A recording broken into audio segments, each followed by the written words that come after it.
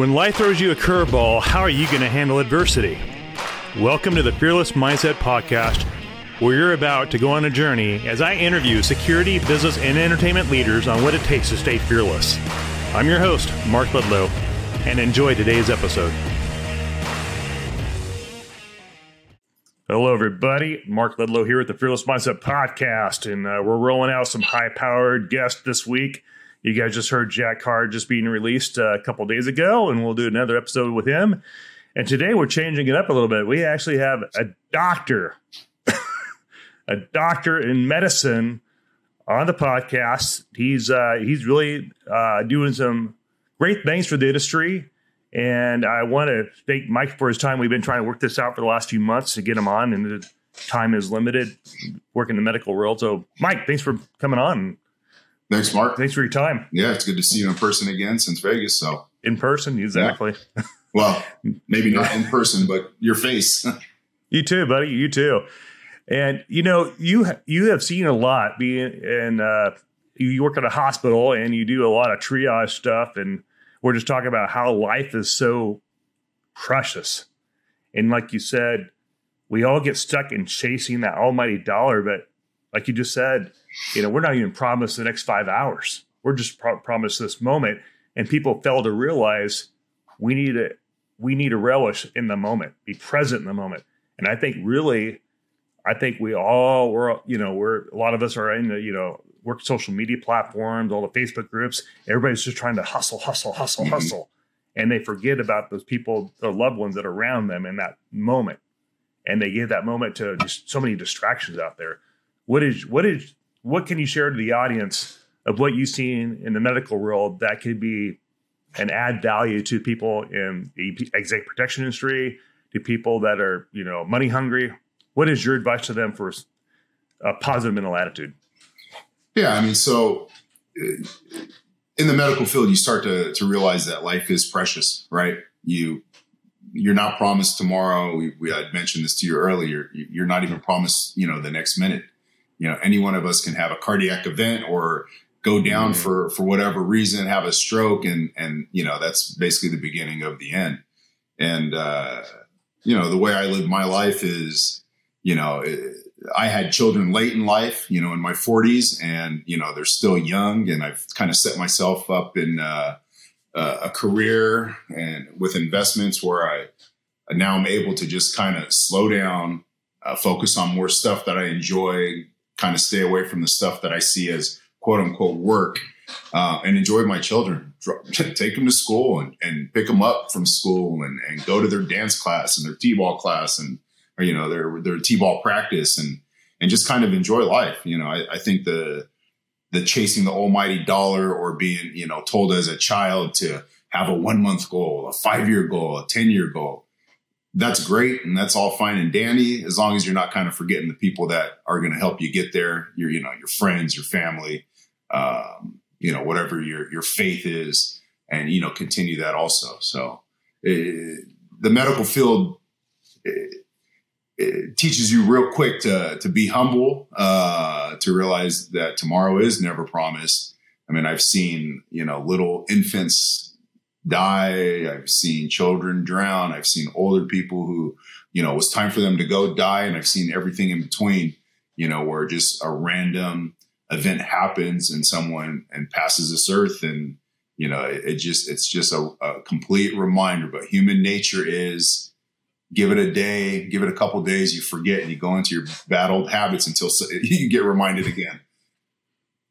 Do you see a difference in how people pass away?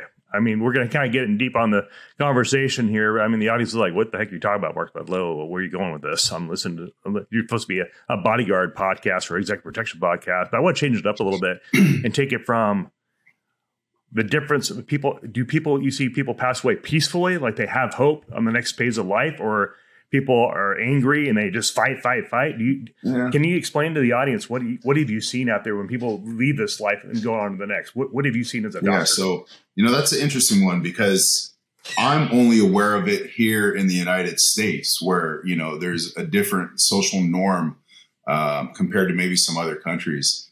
And it depends. I mean, there's some families where they have elderly family members who have stage 4 cancer. And, there's some families that say, listen, I'm ready to, and they bite for it, and they fork off. And one is, we're ready to do cancer, chemo, radiation, this, that, for that 10 or 20% chance of, maybe prolonging life for another 6 months. And then the others are like, well, this is my calling. You tell me I have 6 months. I'm going to enjoy my 6 months without the chemo, the radiation, the nausea, the hair loss, and everything that comes with modern medicine trying to extend life. And that's just kind of the way they live life. And from what I've seen, it's just based on people's faith. Are they happy with their life on earth here, or are they going to enjoy the time with their, family and friends on earth and move on to, whatever they believe is waiting for them after their body leaves this, this planet. And I know many other countries, they just embrace death. And they do, don't they? They do. And it's just time to go. And here in this country, it's like, it's a fight. Sometimes they, family, because of guilt or whatever, will flog, the patient by just having all these just terrible, painful, tons of procedures that have tons of side effects and just kind of prolong that life. But it's a miserable life. It's a life of suffering. So it's kind of a societal, cultural thing. And yeah, I've seen both in this, society and culture. But yeah, I think there's a lot more in the United States of doing everything possible. We're going to do everything. And sometimes I get in my gut, it's more for the family than it is for the actual patient. So true.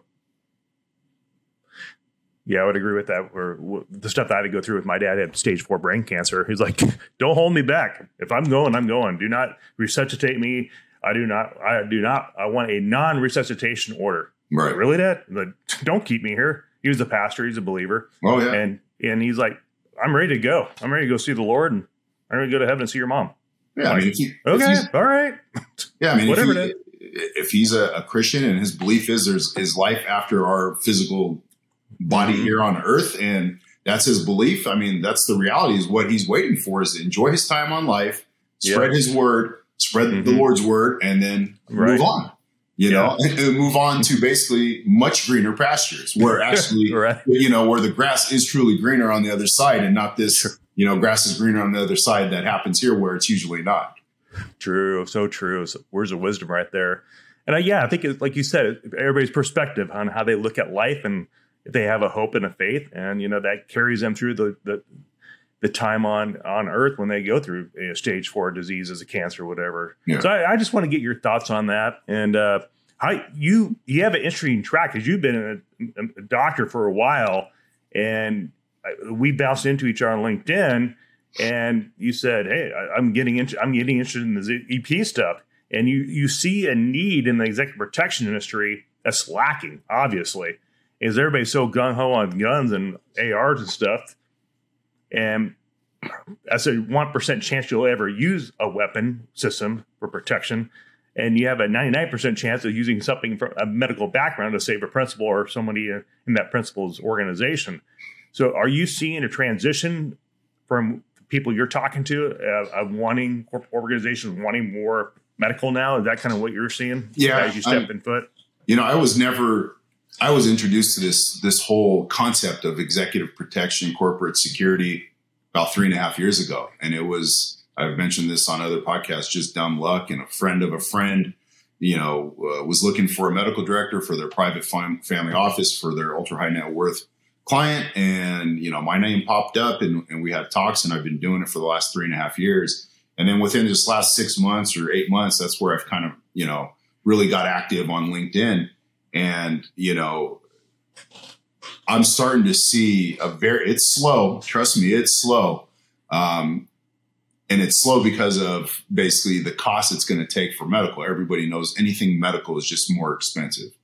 But I start to see the kind of the winds of change as time goes on, where people are trying to implement more medical. Now, it may be simple medical where they're just trying to train all their EP personnel with just basic emergency medical responders, CPR, first aid, AED, stop the bleed, tourniquet use, things like that. Or I've seen the transition where teams are actively looking for paramedics, soft guys with medical backgrounds, 18 deltas, PJs, and kind of implementing them in their team. They're getting, double bang for their buck because they're getting that special force EP guy, but they're also getting someone who's got extensive, background in medical. So, I think that's going to be, and I've never been an advocate for teams needing just straight EP guys and straight medical or both. I think you need your security, practitioners, and either you attach a medical practitioner who's cross-trained in EP. That would be the best. It's just one less extra person that's there. And that's it. Not 100% of all people on all security teams need to be medical. That's just not realistic. And would be way too cost prohibitive. So yeah, I'm seeing it. It's just, it's taking time, but it's okay. With all good, all good things take time. So can you elaborate on the medical training that the SF folks really they get? Can you put a little elaboration on that kind of training they have to go through? Is it equivalent to like an EMT certification, or what would you describe that like?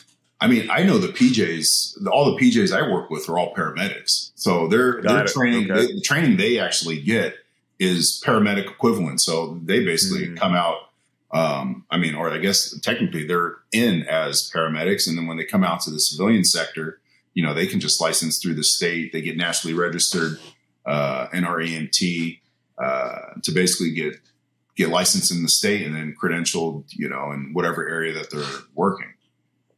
So, they get really good training. A lot of it is trauma type training. And I stress for my guys, great, there's trauma. I can teach anybody to do trauma because it's very limited on what you can do.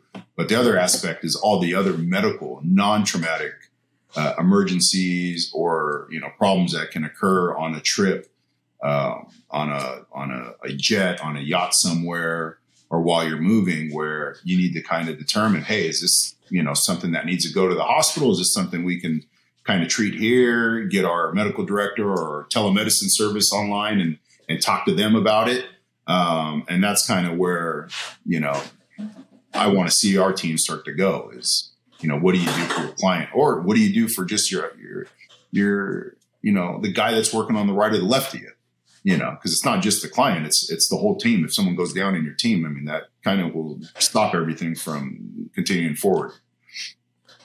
Yeah, from what I'm hearing out there in the industry, a lot of family offices actually have an on-site EMT certified or paramedic certified agent in addition to the EP guys and gals that support the high net worth. Is that an ongoing thing you're seeing? The family office or the high net worth family offices are accepting that to be a standard? I don't know if it's a standard yet. I do see that there's more that are interested in talking about it. I know there's lots of corporate EP teams who will have agents or employees that are security based with the EMT background, yet have no medical direction, but they still want to work under Good Samaritan, which you really can't. Good Samaritan was meant for the random Joe that comes along, helps someone out, may have caused harm, but is not getting paid for services. So, to prevent people from not getting involved, they said, hey, look, Good Samaritan, if you have good intentions to help, something bad happens, we're going to, keep you, fiscally, fiscally not responsible for any injuries. Well, if you're hiring an EP agent and they have an EMT, but they don't have medical direction and they're carrying medical bags and they provide medical care and something bad happens, or if something happens, they technically are practicing out of their scope because they're not practicing, EMTs and paramedics have a scope of practice, what they can do in the county or state that they're working, but it has to be overseen by some kind of medical director, medical direction. And if they don't have it, then technically they can't practice in that scope. But I mean, this is kind of what some of these and some big corporations, if I told you the names, you'd be shocked. And, and they're like, it's worked for us, and we're going to continue on. I mean, more power to you, if that works for you and you want to kind of deal with the blowback if something happens, then, that's what you're going to have to do. What are you most excited about? I mean, here's a question. What are the things about the industry that kind of turns you off? Well, let's go there first. Turns me things off. That you see turns you off about the executive protection industry. Turns me off. That needs to be worked on to do better. I mean, I understand that this is, an alpha, and I won't even say male anymore because it can be alpha female dominated, but obviously more alpha male dominated field. And so with that comes egos. And sometimes with that comes what I do is right and I don't want to change, or that idea is not important to me. So it kind of inhibits change, and sometimes inhibits change for the better. I get it. Been there, done that, where, I've been so bullheaded and I just don't want to hear, what you have to say because it's really going to just complicate my life and sounds expensive. And, what other reasons I don't want to make that change.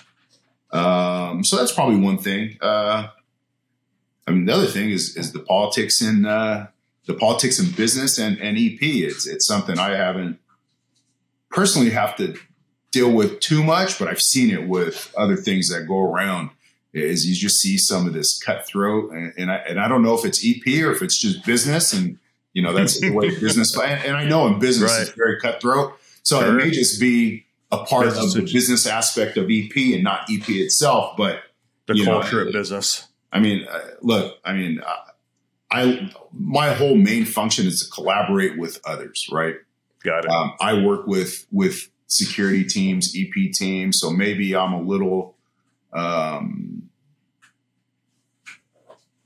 out of kind of the politics. There's not too many people that do what I do, so maybe there's just the competition's not there to kind of have to deal with the daily political backlash or the bad mouthing. So, but yeah, I mean, look, we should all work together. Sometimes when businesses work together and collaborate, it's a lot better than them spending their resources fighting each other. Right. What do you see as the positive, as the future, as the optimism of the industry as you've been in this 3 years now? What are you most excited about, and what you see going forward in this industry, being a doctor? Yeah, I mean, I think there, like we mentioned earlier, I think there is a slow, just kind of gradual change that's helping implement medicine. I see lots of big name guys talking about it all the time on LinkedIn and doing podcasts. I know EP Access and Christian West and those guys and La Source, and they're all talking about medical and Aaron Maulding, and they're pushing it. So I think everybody's starting to realize, listen, we need to do this for our clients, because the reality is in security. Look, we're trying to prevent, or we're trying to keep a scene safe, a client safe, a principal safe, a resident safe. And the reality is we're always going to have failures. And when there's a failure, there's probably going to be an injury. It may not be an injury. It may just be monetary loss of something. But if there is an injury, then we need to have a backup plan. Just like we have a backup plan if, route 1 is not going to work and we go route 2, and we have to have a backup plan where, client is injured, and now what are we going to do? So, that's the big thing I'm pushing, and a lot of, us in the medical, on the medical side in the industry are pushing, and slowly but surely it's going. Yeah. To change the topic a little bit, we're hearing all over the news that there's a shortage of nurses out there. Nobody wants to work in the hospital industry because it's too stressful after going through the pandemic, the COVID and all that. What are you seeing? I mean, you get the pulse. You're down there in Southern California. What are you seeing the shift and change in the medical industry? Is it for the better, for the worse? What? Going to get better? I think it's for the worse. Okay. Which makes it even more important for, us in the EP industry to be able to, manage our clients, even sometimes medically. So I just worked a shift last night till 1 a.m. We were fully staffed for docs. There was multiple nurse call-offs, which affects kind of patient flow. Mm-hmm. And from what I'm hearing is just kind of post-COVID, everybody's burnt out. I mean, we're talking not just nurses. We're talking CT techs, respiratory therapists, even, those who help, the clerks up front, doctors, the nurses, everybody is burnt out. I mean, even the cafeteria staff, one day I showed up. They're supposed to be open till 7 at night. I was going to grab some food before, the night shift. And they're like, oh, we're closed for 15 minutes because there's only 2 of us working.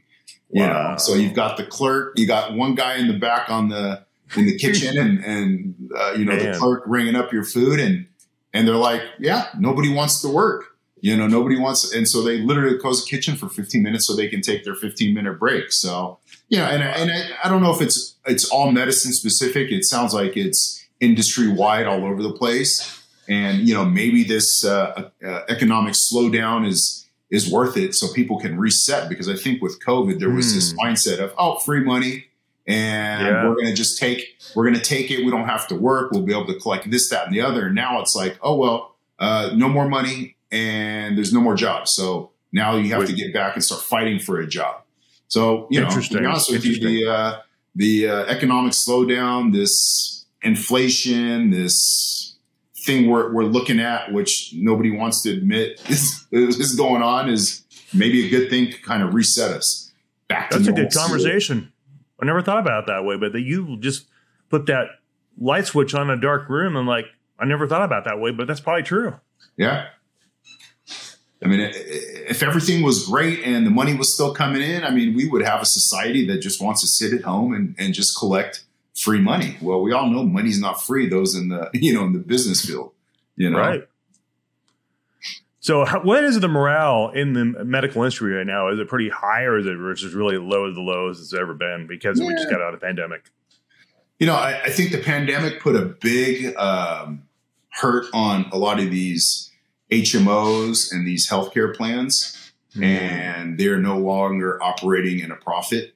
And when they're operating in a profit, they're happy, which basically trickles down to the doctors, the nurses, and everybody else, right? People start to get their cost of living increases, maybe a raise. But since they've been operating poorly the last couple of years, it's basically started to, come downhill. Like we were just told basically that we were, as physicians, we were supposed to work 20 hours by the end of this year for free. What? Oh, what absolutely. Doctor 100%. Goes to medical school to work for free? What doctor does that? A company that probably brings in $90+ billion in revenue wants all the doctors in Southern California for this group, and I'm not going to mention what, to basically work 20 hours for free. And they say to increase access so the patients get seen, but they don't want to pay us for it.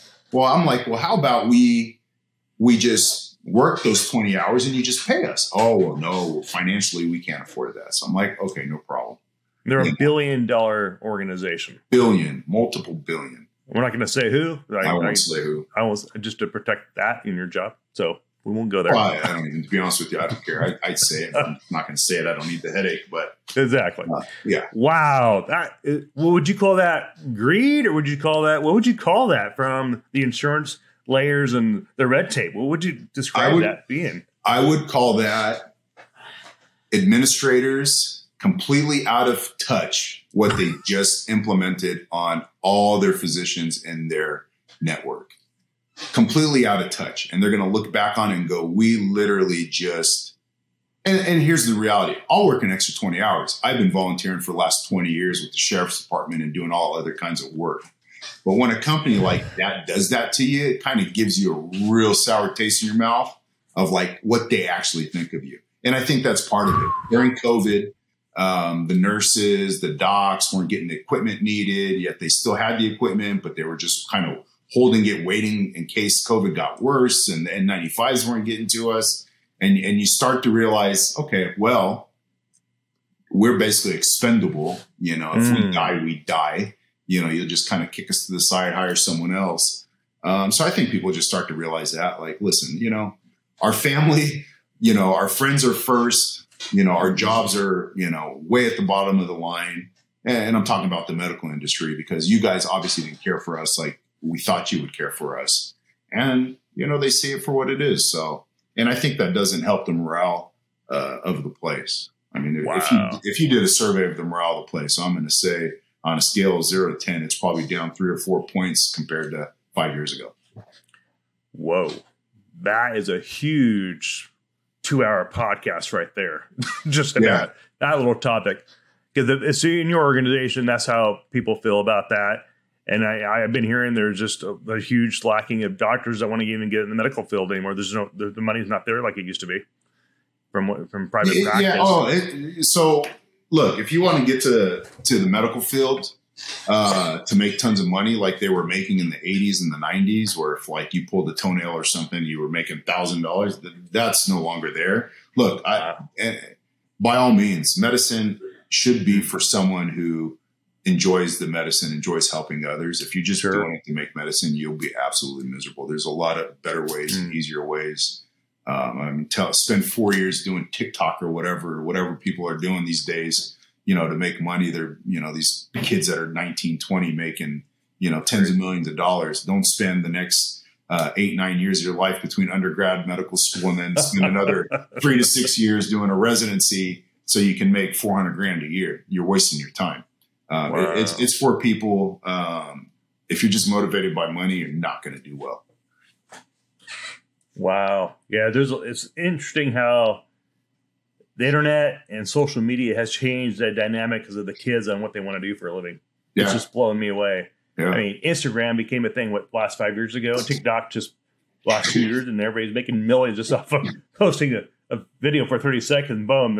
I was like, how does that work? Yeah. But it's teaching the culture of laziness. The work ethic is just not there. I mean, we had a big project in Northern California. And I jokingly say to my teams that, you know what, let's bring the Southern California agents up because they'll outwork anybody in Northern California.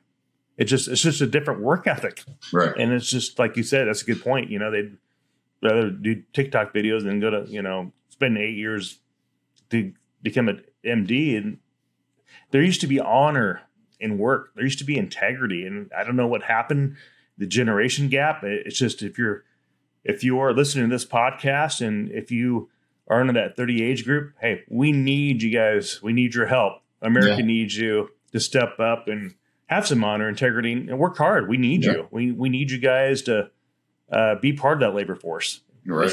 That's what makes America great.